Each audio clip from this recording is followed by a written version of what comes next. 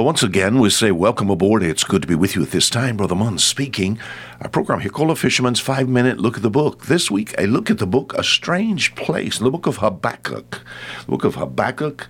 In fact, we'll be reading from chapter 1. The book of Habakkuk is, of course, in the Old Testament. It's between Nahum and Zephaniah.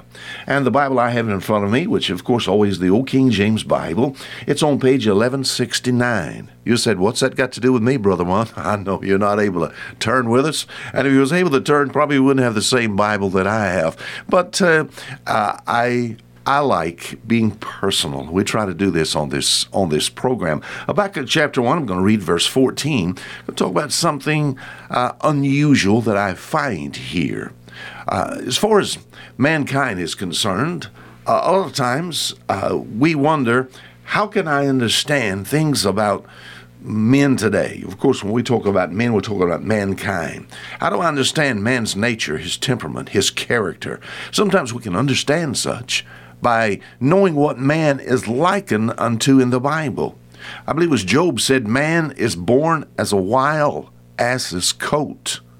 We have Simon Peter saying the devil is like a roaring lion, you know.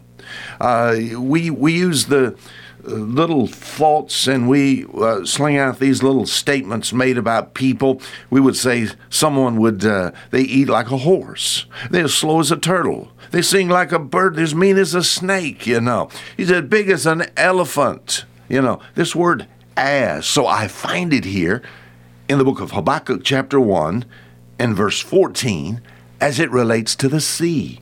Habakkuk chapter 1 verse 14, and makest men, you won't believe the statement made here, and makest men as the fishes of the sea, as the creeping things that have no ruler over them.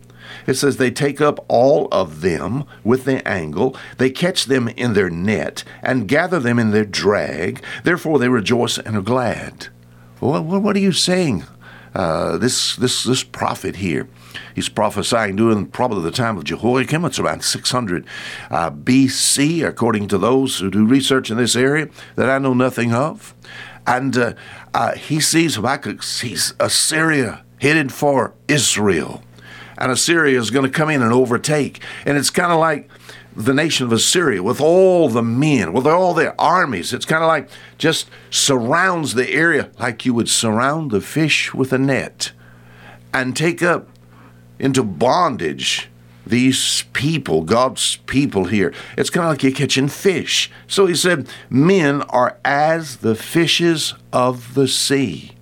All right. Once again, sometimes I can understand some things about the nature and, what did I say, temperament, the character of a man, understand some things about him, but I see what he's likened unto in the Bible.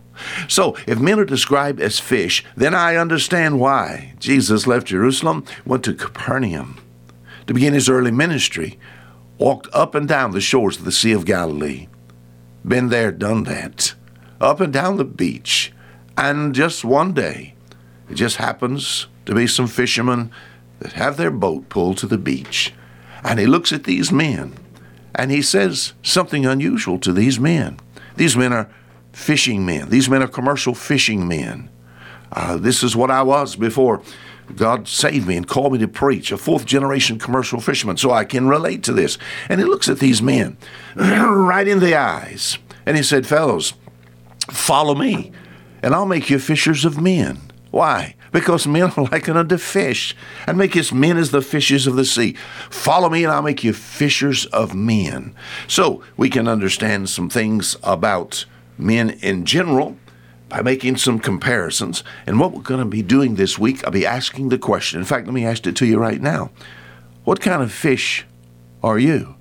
There are all kind of fishes in the sea. Tomorrow we'll talk about some, we would call some evil fish. Maybe we'll start with first the snaky fish, as far as the eel is concerned. And make his men as the fishes of the sea. What kind of fish are you?